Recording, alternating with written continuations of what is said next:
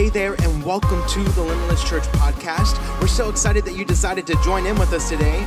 Now, we're always inspired to hear how God is using Limitless Church to change lives. If you have a story to share of how God has used this ministry in your life, would you take a moment and send us an email at mystory@limitlesschurch.online. Now, you can also support this ministry financially. By doing so, you help us bring messages just like this one to you each and every single week. You can do that online at limitlesschurch.online/give. Now prepare your hearts to hear a word from God. As you're seated, turn to your neighbor and say, it's the robe and the ring. Amen. Hallelujah. Thank you, Lord. I'm not going to go through the whole series we've been doing all this time, but I am just going to zero in on this text today because I don't want to take much time because I want to dig right into it.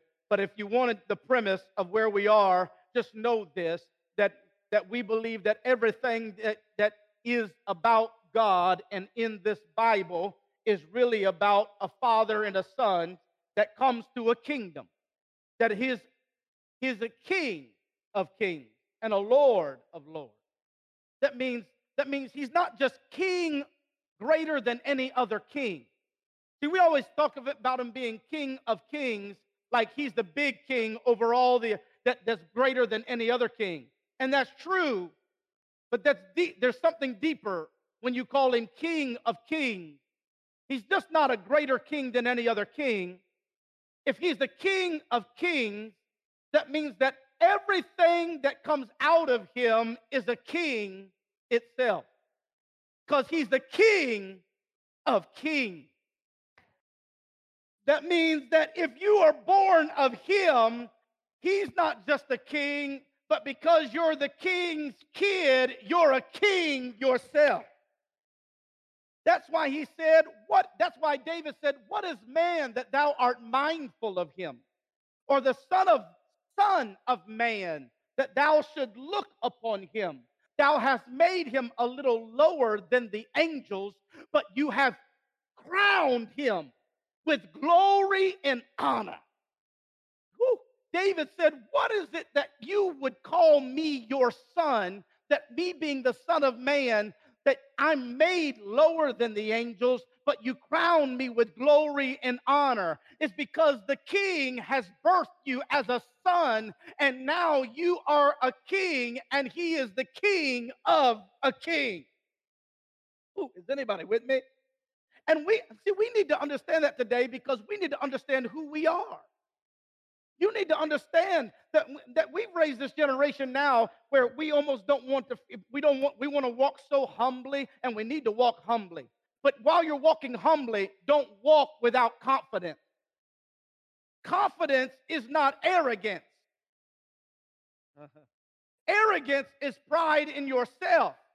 Confidence is strength in him. Confidence comes from you knowing who you are. Arrogance is about bragging about who you are. But you can be confident and not be arrogant. You never need to be arrogant, but don't you ever lose your confidence. Oh, hallelujah. Look at your neighbor, say, I am confident. I am confident of this thing. That's what he said in the scripture. I am confident. That means I speak confidence. Why confidence? Is because the king himself has put a crown of glory and honor on your head, because you are a son of the king. That means when you walk in the room, everything that is spiritual has to bow. Oh, is anybody with me right now? Why? Is because you are a king. There's going to come a time for you to take your crown off, but today is not that day. There's going to come a time for us to take the crown and place it at his feet. There's going to come a time when you're not going to need the crown anymore, because you're going to be in heaven, and there's no need for you to have the crown anymore, because all the authority he gave you, you can give back to him. But right now, where you're living, you better put that crown back on your head. That situation you're walking through, you better put that crown back on your head. That situation with your family, you better put that crown back on the head. In fact, today, I speak today a coronation in the house of God to declare that God is crowning you with glory and honor because you're a son of the King. And now, when you walk back in your house and come into your living room, you need to speak to some things that thought it had dominion over you and declare, I take dominion over you with the authority that's been given to me. Woo! Touch your neighbor, say, you're a king. You're a king. You're a king. That's why he says you are a royal, you are a peculiar people, a royal priesthood, that you should show forth the praises of him. That means that you are a king and a priest because we come through the lineage and the ordination of Jesus, which is the ordination of Melchizedek, who is both a king and a priest. That means you are both have access to the mercy seat and access to the throne room. Whew. That's why we can come boldly unto the throne of grace and obtain mercy and find grace to help in the time of need, is because there's nothing that is shut out from you because the throne room has been opened to you.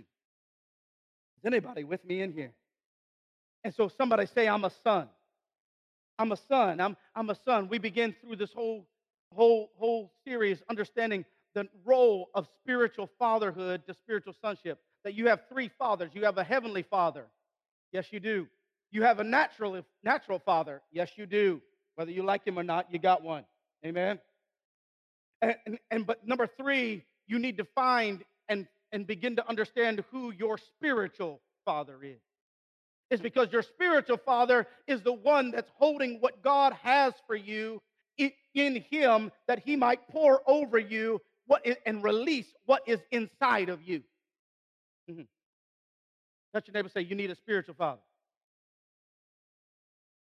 That means you can't walk in authority until you're under authority. That means you can't be a father till you're first a son. Show me a father that wasn't first a son. It's impossible. Because you have to understand sonship before you understand fatherhood. That means you have to be led before you can lead. You have to have served a leader before you can lead a servant. You have to serve a father before you can birth son. And how you serve as a son will determine, and your connection to a father as a son determines what will be connected to you as a father. And so today I want to begin to deal with, there's no greater text about fatherhood than sonship that's been preached over and over and over and over and over again in Scripture and in church than this text. But today, if you know me, I'm going to mess it up. Amen. Look at neighbor, say, he's about to mess up the prodigal. Yeah. If the prodigal can get more messed up, he's about to mess him up. The Bible, this verse starts out and says, there was a certain man that had two sons. Somebody say two sons. Two sons is important in God. You need to understand there is a principle called the principle of the second son. You need to understand that God always has two sons. Somebody say two sons. Two sons is important because it overrides the understanding of inheritance in the natural. Because in the natural, in the earth realm, whenever you have two sons, the blessing always goes to the older son. The inheritance always falls to the eldest.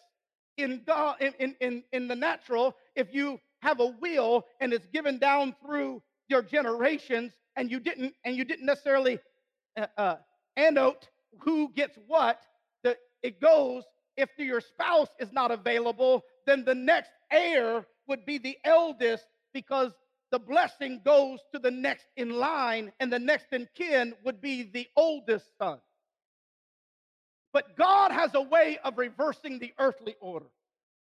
God has a way of messing the natural up. Oh, hallelujah. Because God has a way of always blessing the unexpected. God has a way of blessing the ones that never thought they were in line for the blessing. And so whenever God shows two sons, the blessing never falls on the oldest son. the blessing always comes on the second son. Look at them, say, hi, I'm a second son. Hi, I'm a second son. Yeah, whether you're talking about Cain and Abel, the blessing comes on the second son. Because Cain was born first, Abel was born second. But when God got ready to pronounce the blessing, God pronounced the blessing over the second son. Somebody say the second son.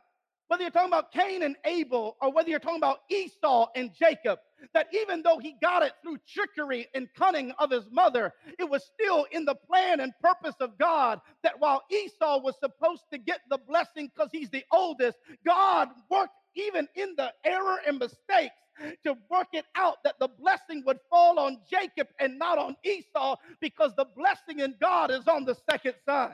It doesn't, whether you're talking about Cain and Abel, whether you're talking about Esau and Jacob, whether you're talking about Phaez and Zerah, there is always the blessing that falls on the second son. Whether you're talking about Cain and Abel, Phaez and Zerah, whether you're talking about Esau or Jacob, or whether you're talking about Adam and Jesus, the blessing is always on the second son. Adam is the first created son. Jesus is the only begotten son, and he is the second Adam because he's the second son. That means what the first son got me into, the blessing of the second son will get me out of. Hey, touch your neighbor, say, watch out for the second son. Watch out for the ones that weren't supposed to be anointed. Watch out for the ones that weren't supposed to get it. Watch out for the ones that weren't supposed to receive the blessing and inheritance.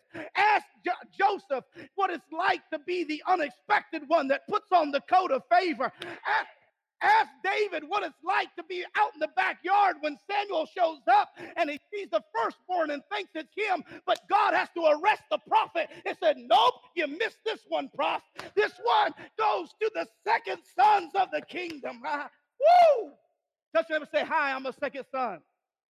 I ain't even supposed to be here. I ain't even supposed to have made it this far. I'm not supposed to be walking in this kind of blessing. I'm not supposed to be walking in this kind of anointing. I'm not supposed to be walking in this kind of favor, but I'm a second son. The church better get ready, because God's about to go rescue the lost sons of Zion. God's about to go find the unexpected and bring home the second sons of the kingdom.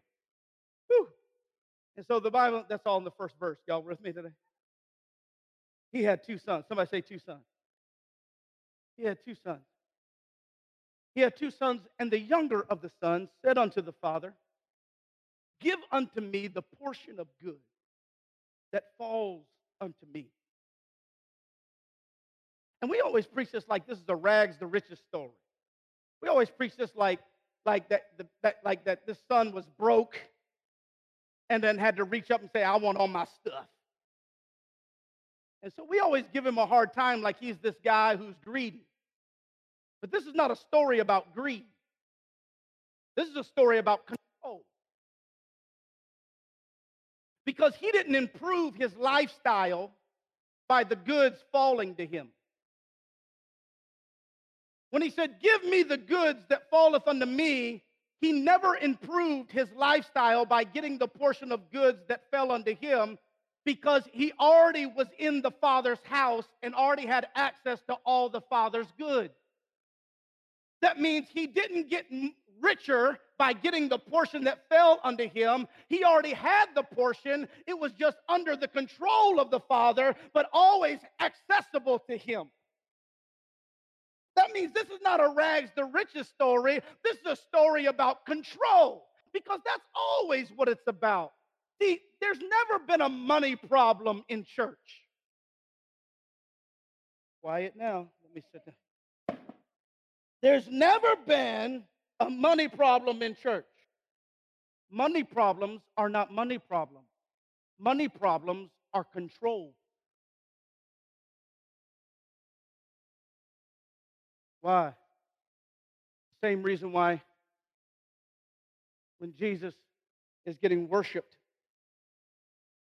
by a woman with an alabaster box and has got her entire life savings in it, and she comes in the middle of all these prolific, profound men who are talking about her, where there's a rumor about her, and she comes at the feet of Jesus and shatters the box that cost her entire life savings in order to get, and pours the ointment over his feet and washes his feet with her hair, and suddenly in the midst of all of that, one of the disciples jumps up and says, "This is a waste."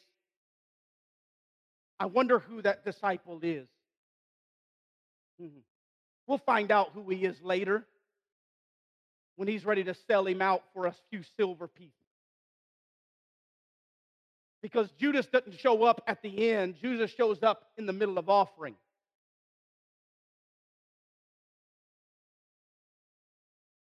Judas doesn't show up at the beginning of offering. Judas shows up after. Judas shows up after offering because he didn't say she shouldn't give it.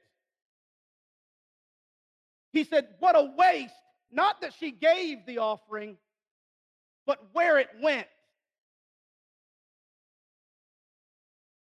Because he said the waste was not that she gave it to Jesus. He said the waste is that this could have been spent to feed the poor. See, you never had a money problem in church because they don't mind you giving. They just want to control where it goes once it's given. See, you haven't really given it if you're still in control of it. Wow. That's why you get mad whenever the preacher gets a new pair of shoes. It's because you think you paid for his gators.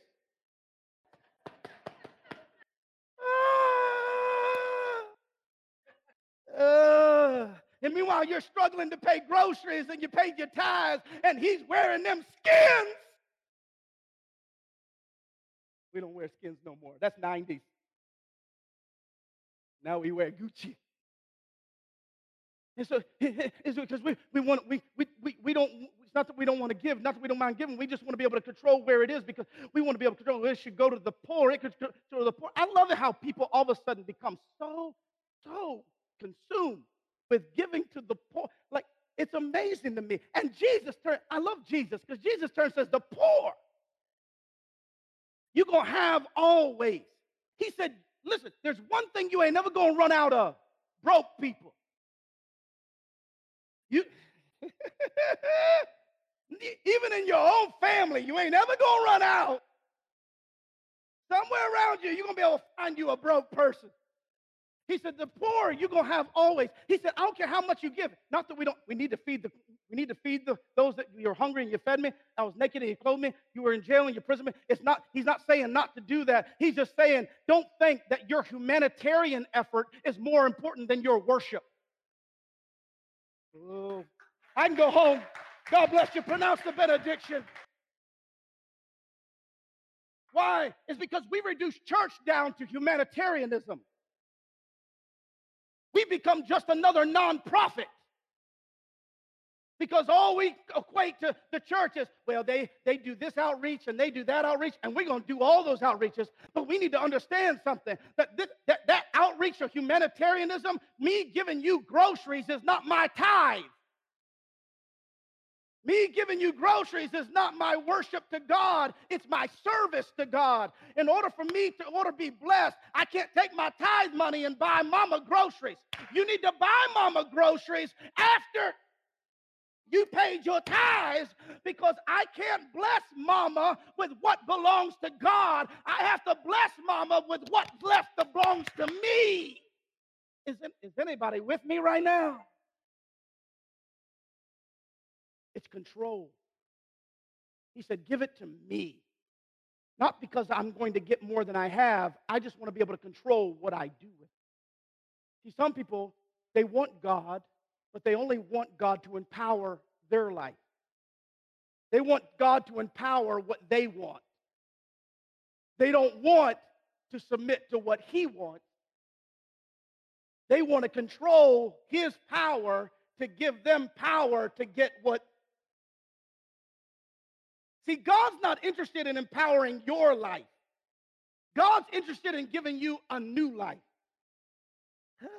In fact, you'll never really find your life till you're ready to lay your life down. He said, whatever you thought you had planned for your life, I need you to submit that to me. And when you're ready to lose that life, I'll give you a life you could have never dreamed of in all your plans. God said, why do you think your plan's better than mine? Why do you think your control over what you want is better than me? He said, if you'll let me, I will do abundantly and exceedingly above all you could ever ask or ever think. He said, I want you to think of all you would ever do with all you could ever have. And then now, think about that. Now I'm going to do abundantly, exceedingly, above all you could ever ask, or not just ask, all you can even, I can think about some blessing now. I can think about some stuff. Is anybody with me in here? And God said, when you're done thinking, know what I have for you is more than you can ever think of. But the son says, it's not about greed, it's about control. He said, I want the stuff that belongeth unto me. We don't have time today. But the text says, and he divided unto them his living. That when he gave it, he didn't just give it to the younger son. When he released the inheritance, he released it to the younger son and the oldest. He divided unto them his living. That's going to come important later on in the story. When later on in the story, the older brother gets upset when the younger son gets restored, because we have a tendency to always feel like when we stay and others didn't, that we're entitled. See, some of us think because you've been saved for 30 years, you have more right to God than someone that got saved 3 days ago. But God will overstep somebody who's been with him 30 years but never took advantage of it, just to get somebody who's hungry 3 days old to get the blessing. Because God's not impressed with your longevity. He's been here before you were. God is not impressed with how long you've been saved.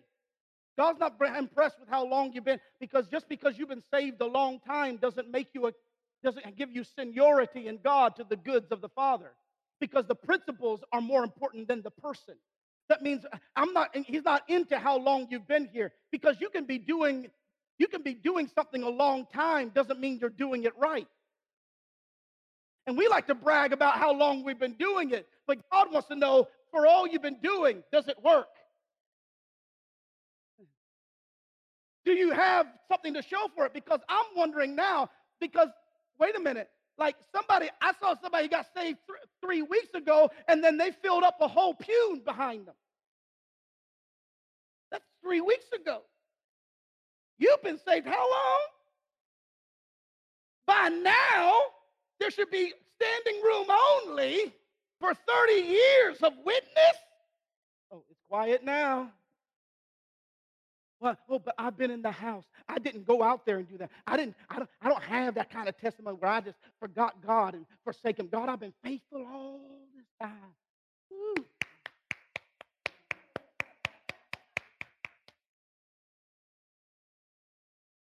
He said, why are you angry? When later on he comes to him. He says, why are you blessing this your son? He says, you had me with you all the time.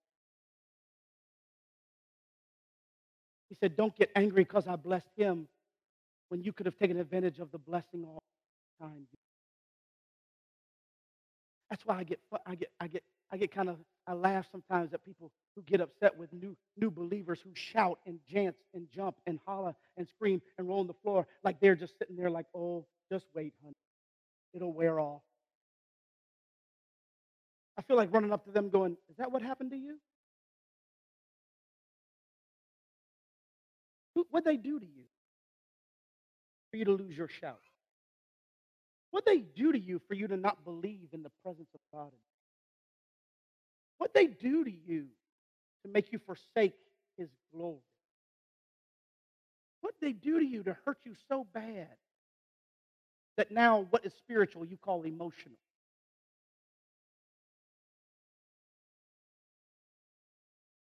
Have you been here so long? Jesus said it this way, have I been with you so long that you forgot who I am? Have you had access to my presence so much that now you take my presence for granted? Is it just another service? Is it just another move of God? I don't know about you, but I'm done with just going through the motion. I don't know about you, but I'm done with just going to church and going to work and going home and going to church and going to work and going home and going to church and go. I need a fresh encounter from God every day. I need His mercies to be new every morning. I want the kind of experience with Him that feels like I've never experienced it before. How many are ready for a fresh outpouring of God? And the son took the goods. Anybody getting anything yet? We're just warming up. He said, "Don't worry, I won't keep you forever. I'll get your Father's Day roast done." He took the portion of goods, and he took the goods and left the house. I love it because it doesn't say that when he left the house that the house went into poverty. Because here's the deal. I get amazed sometimes how people think that if they leave church, that the church is going to fall apart. Has anybody gone to that church before? Anybody been in that church where they held the pastor for ransom? Like, if you don't do what I want you to do, I'm taking my tithe check and leaving the church. And especially if they were big tithe givers, like they would find a way to use their tithe to manipulate whatever they wanted. And if they didn't get what they want, they'd always threaten it over the pastor's head, like, I'm going to leave the church. It was too loud. If you don't turn it down, I ain't going to stay in this church. It's too hot. It was too cold in there today. It was too hot in there today. Somebody needs to. Until now, you got all these puppet masters pulling strings everywhere, trying to control, and you got some pastors that are trying to juggle all of these guys to make sure they're happy everywhere all the time. And it's like a cart being pulled by 5 oxen in 5 different directions because each of them have their own agenda. But Jesus will break the tie and break the chain. Oh, hallelujah! Is anybody with me right now? Because there's control. It's control. Give me the portion that falls. If you don't take, I love it because when he left the house, I love it because that's the beautiful thing about the house. That's the beautiful thing about the kingdom is that the kingdom's not funded by you. It's funded through you. Don't think it's by you. He said, "Give, and it shall be given unto you, pressed down, shaken together, and running over, shall I cause men to give unto the bosom."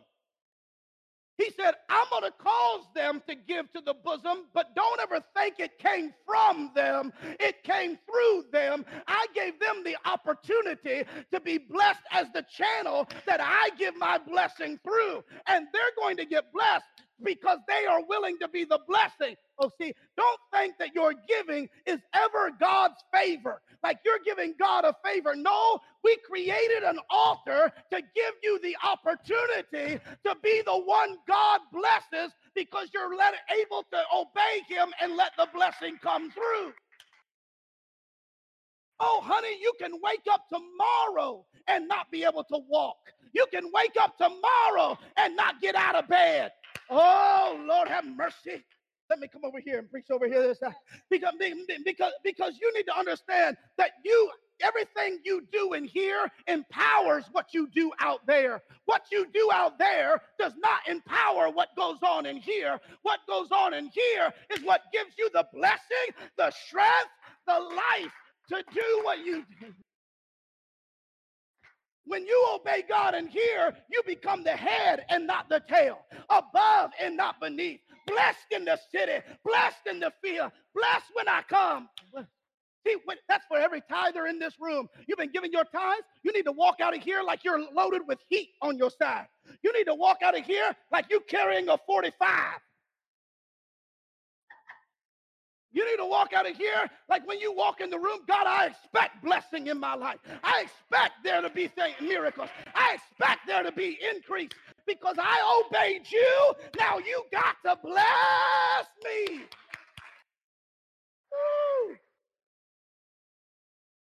Woo. He gave it, watch this. He took the portion and went out of the house. And the house didn't break down. Why? is because he just got a portion. But the problem is that he thinks that he can leave the house and still be connected to the source.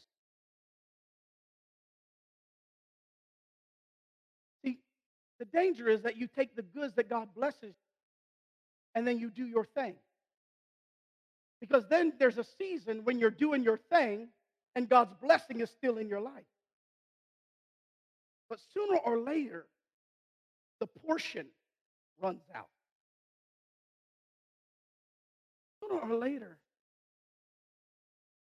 when you leave from under him, you leave what was pouring into you. And now you have a portion where you once had the source. And sooner or later, you get to the point where the portion runs out.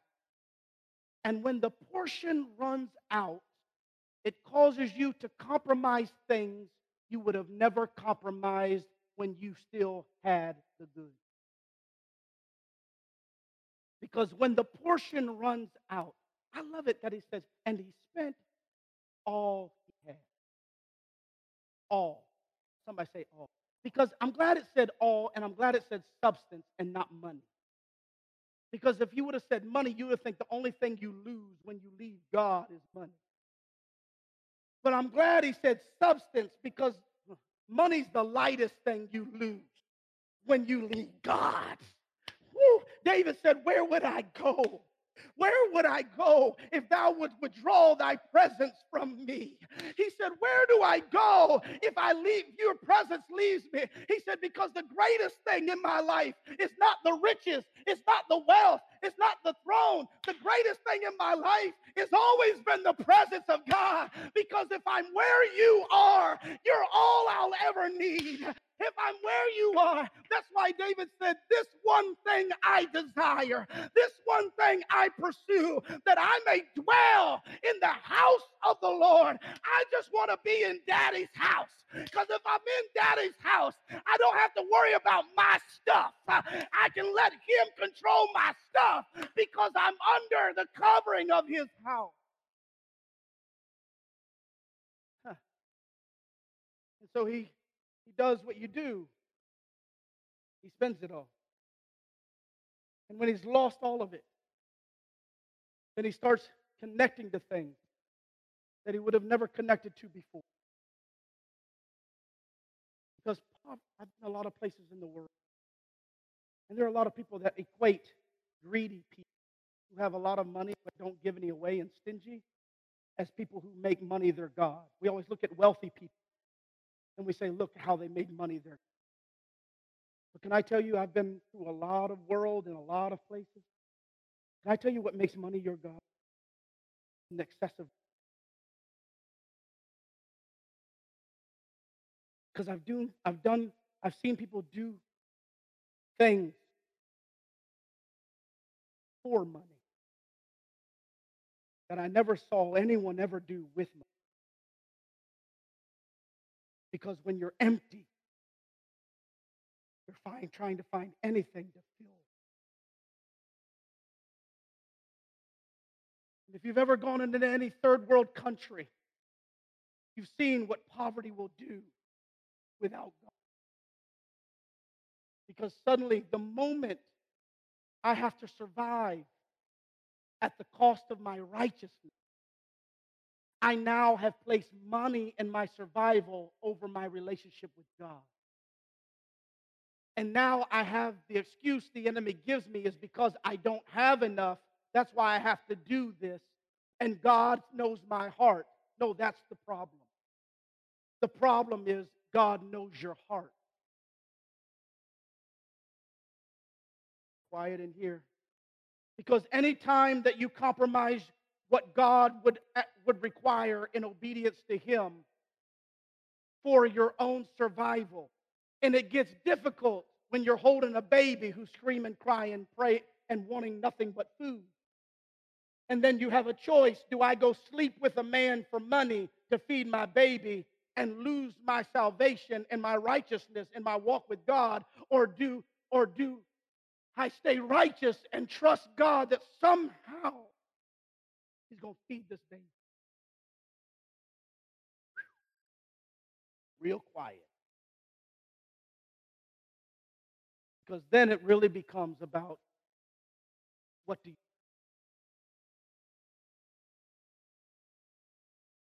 And there he is doing what he said he'd never do, with who he said he'd never. And he joined himself to a stranger. See, that's where the church is. Church is now because we didn't want to submit to all of God's spiritual. We wanted to do this our way. That now we've reached a point where our ways run out. Listen, I'm going to tell you something. There's about to be a shift, transition in the body of. Is it okay if I prophesy to you for a minute? Because the substance is running out. We've left some things of God behind us in order to be able to connect to some things that are outside the house. But the problem is we're more connected to what's outside the house than we are anymore. Until now, you can walk in church and not even know if you're in church or not. And it doesn't have to do with lights or music or anything. It has to do with principle. It has to do with presence. It has to do with the things of God.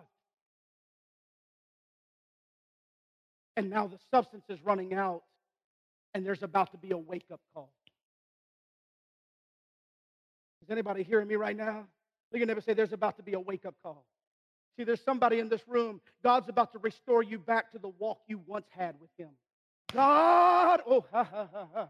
Maybe we sing an old story today because God wants to bring you back into an old glory. Maybe God wants to bring you back into a real relationship with Him. Maybe God wants to bring you back to the place where you would let God move over you in the middle of service, and if you started shaking, you didn't care who saw you next to you.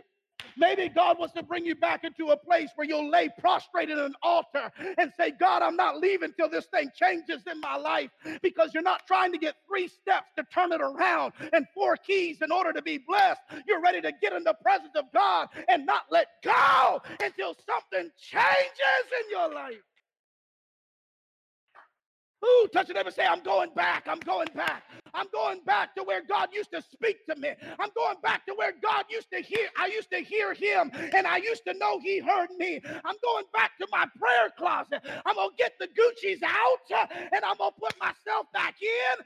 I'm going to, oh God, is anybody with me right now? I'm going back to the walk I had. I'm going to go back to fasting like I used to fast. I'm going to go back to worshiping on my way to work like I used to worship. I'm going to go back to walking and spending time with Him so that He can pour over me one more time, because I miss God.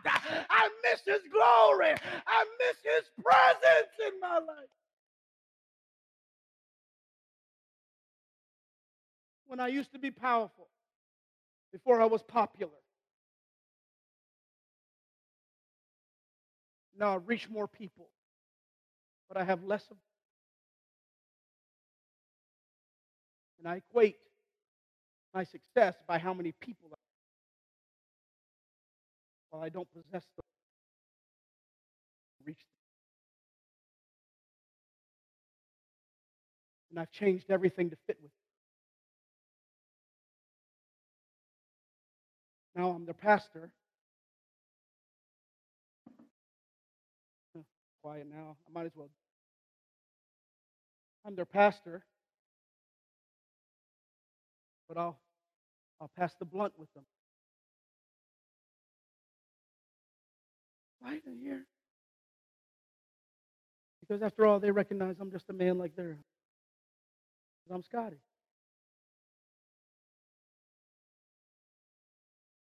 Now we're real, and we're human, and they know all our flaws.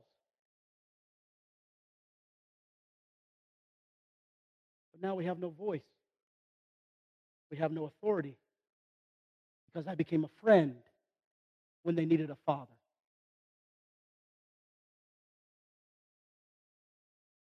And now I got a church full of buddies, but no sons.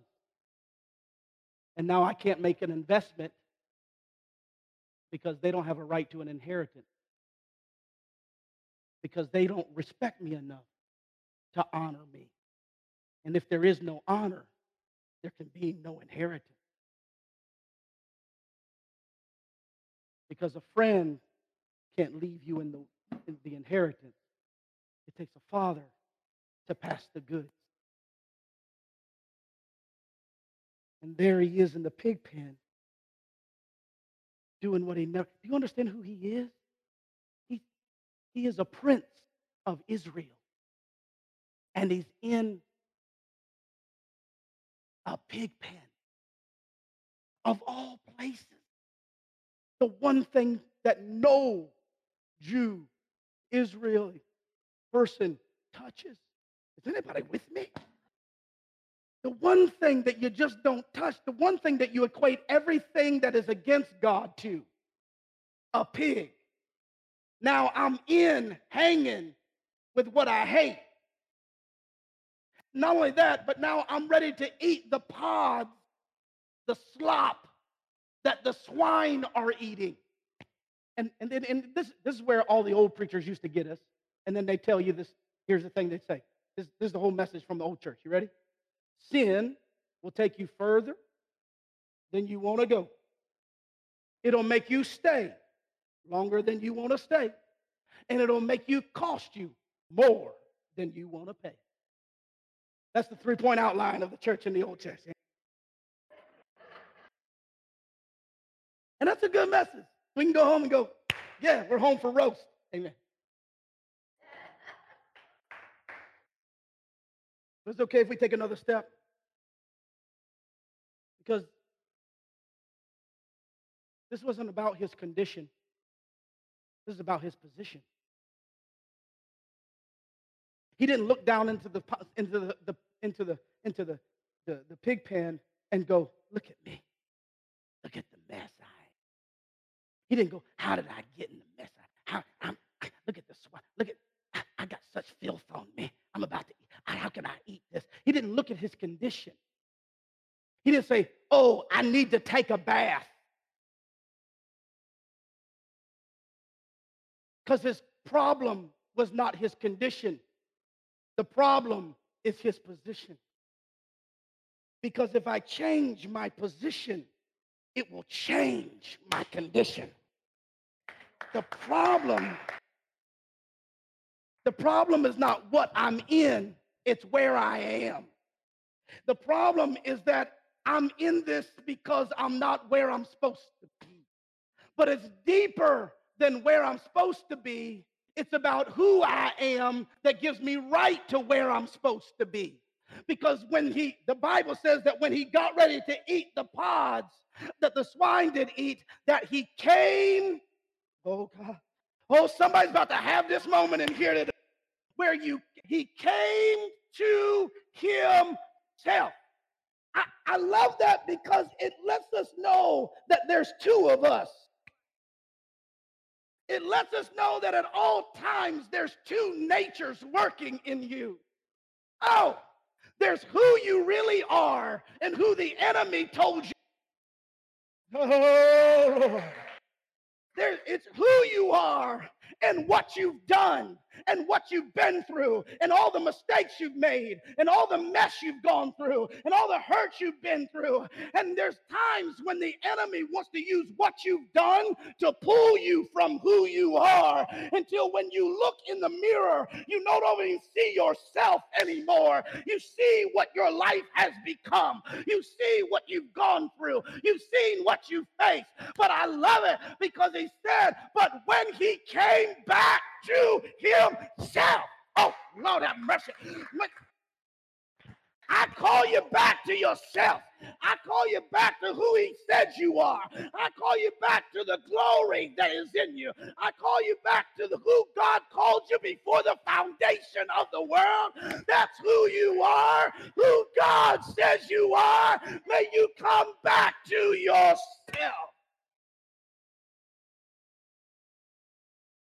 Let us know that the greatest thing that all his spending cost him was himself.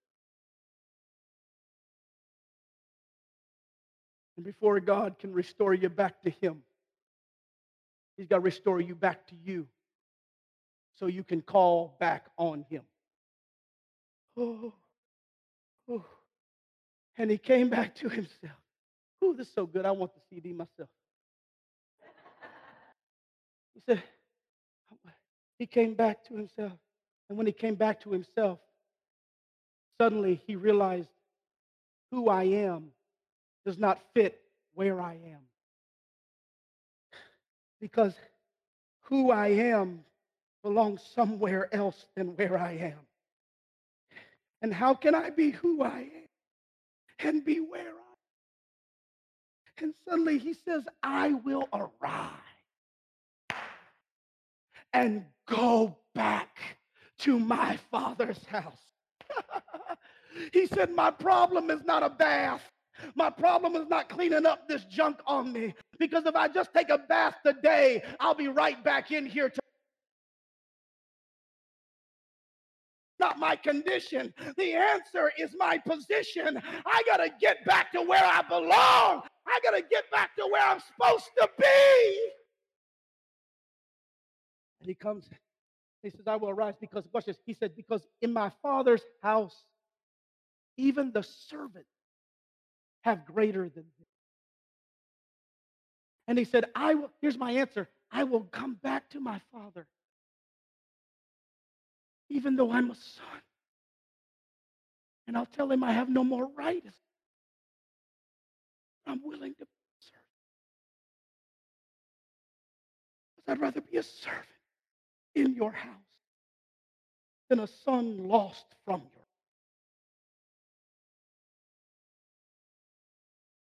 And when he starts coming back, and this is where we're getting to, and I'm done. He comes running back to the father. Why? Watch this. Here's what's going to mess somebody up.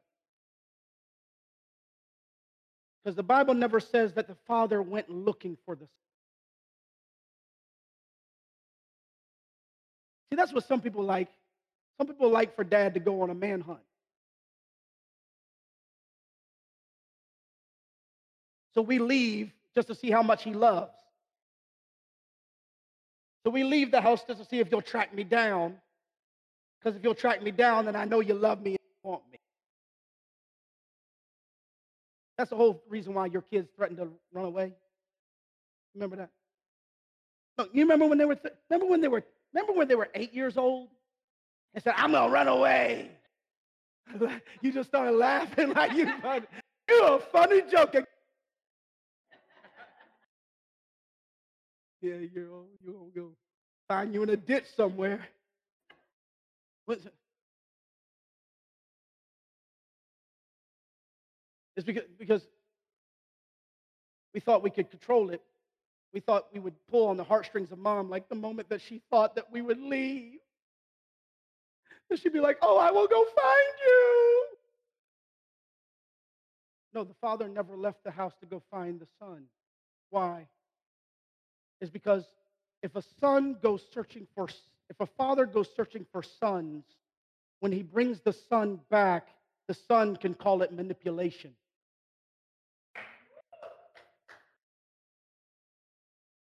But I have to wait till a son comes to a father, because now you did not choose me, but I have chosen you. See, because now when the son comes back to a father, now the father can do what a father's called to do without the son calling it manipulation. Because now when I teach you and train you and correct you, somebody say that's a dirty word. That's a dirty word. Yeah. It's the one thing this generation doesn't know how to do is be corrected. But they don't know that whom the Lord loveth, he chasteneth, that they may be called sons and not, that's a bad word, bastards, illegitimate children. The sign that you're a legitimate heir of God is that you let God correct you.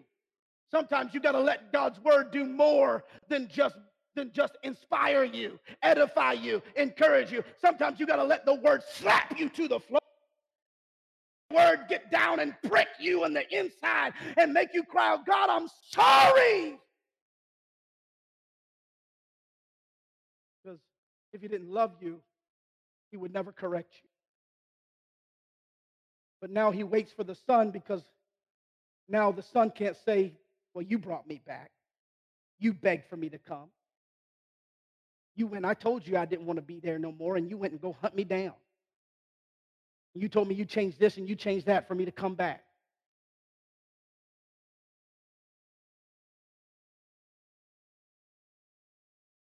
But it doesn't mean just because the father doesn't go search for him that the father doesn't love him.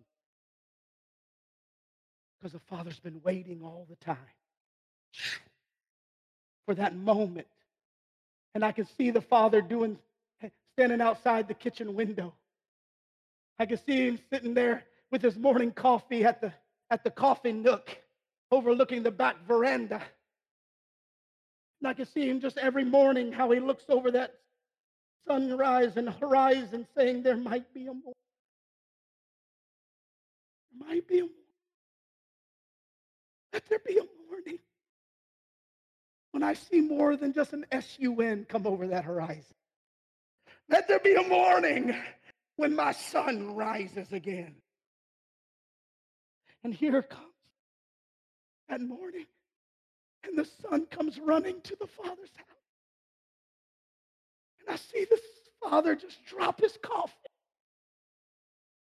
as he busts through the back door and comes running to his son. The Bible says he ran.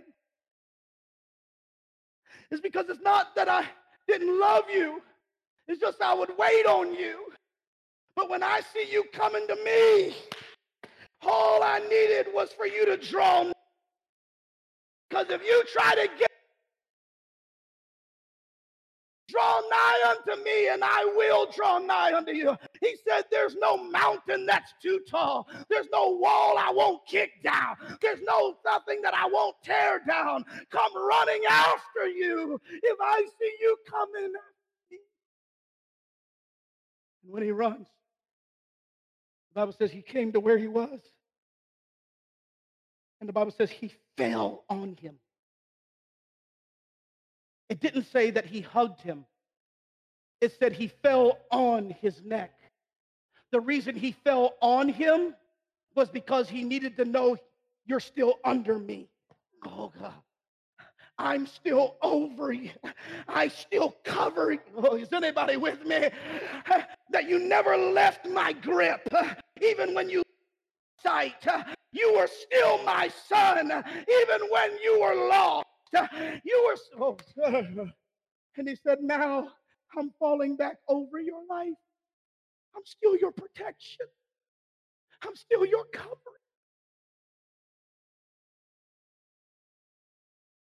And the son said, I don't have a right. Look at what I've done. Look at where I've been. Look at what I've gone through. Look at how much I turned my back on you. Look at how many times I knew what you wanted me to do and I went a different direction. Why would you even let me back? The father turns to the servants and he says, go get me 2 things, 3 things, 4 things. The first thing I need him to have is my robe. I want you to get my robe and then get my robe. The order of this is very important because both of them speak to authority. I want him to know that he's still my son, so much that he still has my blessing and my power and my authority. But I can't give the ring before I give the robe. I have to give the robe, then the ring. Why?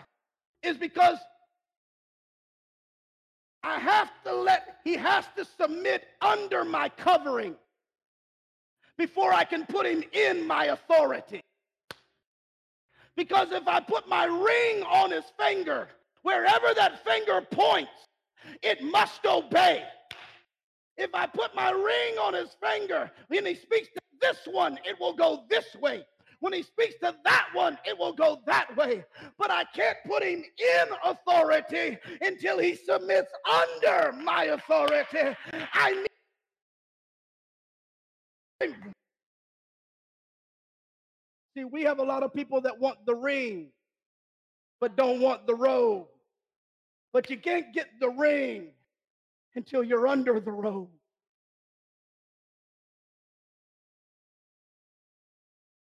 He said, put my robe on. I still got you. And now I put my ring on your hand. Watch this. That means everywhere you speak and command, I release my authority to bring you into obedience. He said, go get the shoes and put them on his feet. I don't have time. But all ministry comes down is the feet washing. That's why before he left, he gave the greatest illustration after dinner to give them what ministry was going to be for the rest of their life. He said, everything in ministry is going to come down to this: you getting down. They can't come up to you. You got to get down to them. But when you get down to them, just don't get down to them just to hang out down here with them. He said, all ministry is going to come is that he took off his robe. He said, yes, I need you to get real, but don't get real just to be real. He said he took off the robe, put on a towel, and got down and washed their feet. Peter said, you can't wash my feet. He said, if I don't wash your feet, you can't have parts with me. He said, what do you mean? He said, because all ministry, you don't know what I'm doing, but you. Oh, yes, you will, Pastor Peter. Because you're going to find out that everything you ever do in ministry comes down to this. Your whole ministry is going to come down to you washing off of people where they've been, so they can walk in where they've never gone before.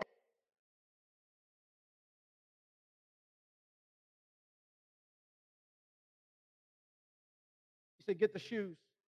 He said, now every step you take is under my authority.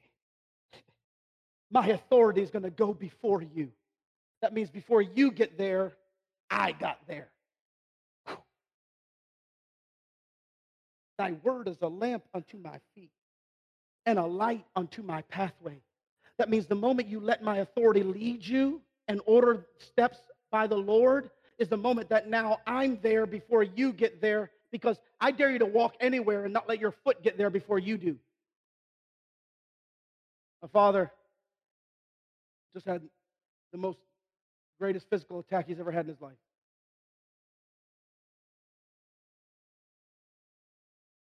Blessed my heart like crazy yesterday when I walked in the house and he wasn't in that chair and he was walking. As he can tell you today, before you get there, that foot's got to get there. He said, get the shoes. And then lastly, he said, because the shoes let me know you'll let me lead you. Then he said, get the fatted calf. Because now that you'll let me lead you, now I can feed you. Because you have no right for me to feed you until you first let me lead you. See, we raise a generation that want to come to church for God. We just no longer want to submit to him leading us.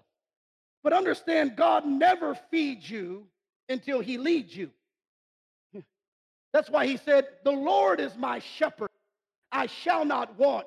He maketh me to lie down in green pastures.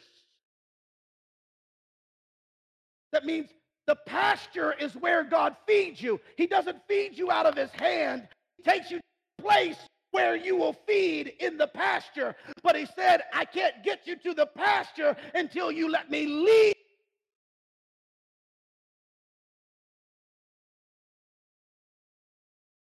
Kill the fatted calf. For this my son was lost, found, was dead, and is alive. Lift your hands with me all over the room. I feel God so strong in this room. I'm done. The presence of God is so strong. Stand with me all over this house. Stand with me. Lift your hands right now. Thank you. Does anybody feel what I feel in this room? The presence of the Lord is so strong in this. Why'd you end this series today? Because I want somebody to hear this and understand this. said, before the great and terrible day of the Lord, I will send the spirit of Elijah, and he will restore the hearts of the fathers to the children, and the hearts of the children to the fathers, lest I smite the earth with a curse. That means the answer to the feeling like, God, everything in my life is going wrong, is not in the condition of your life. He said it's in the position of your life. He said as long as you're outside of the Father, sooner or later, you wind up where you never thought you'd be. And he said at that moment, it's not about what you're in. It's about where you are. But you're never too far to come running back to the Father. And if you come running back, he's not waiting to crush you. He's not waiting to beat you. He's been waiting all the time to restore.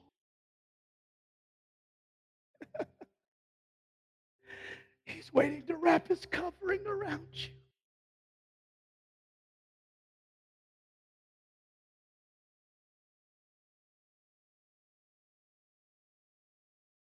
With your hands raised all over this room, just worship him for a moment. Just thank him for his love. Just thank him for his love. Just thank him for his love. Just thank him for his love. Just thank him that he's never left you, even when you left him. He's never forsaken you, even when you walked in a different direction. He never abandoned you, but he waited patiently on you.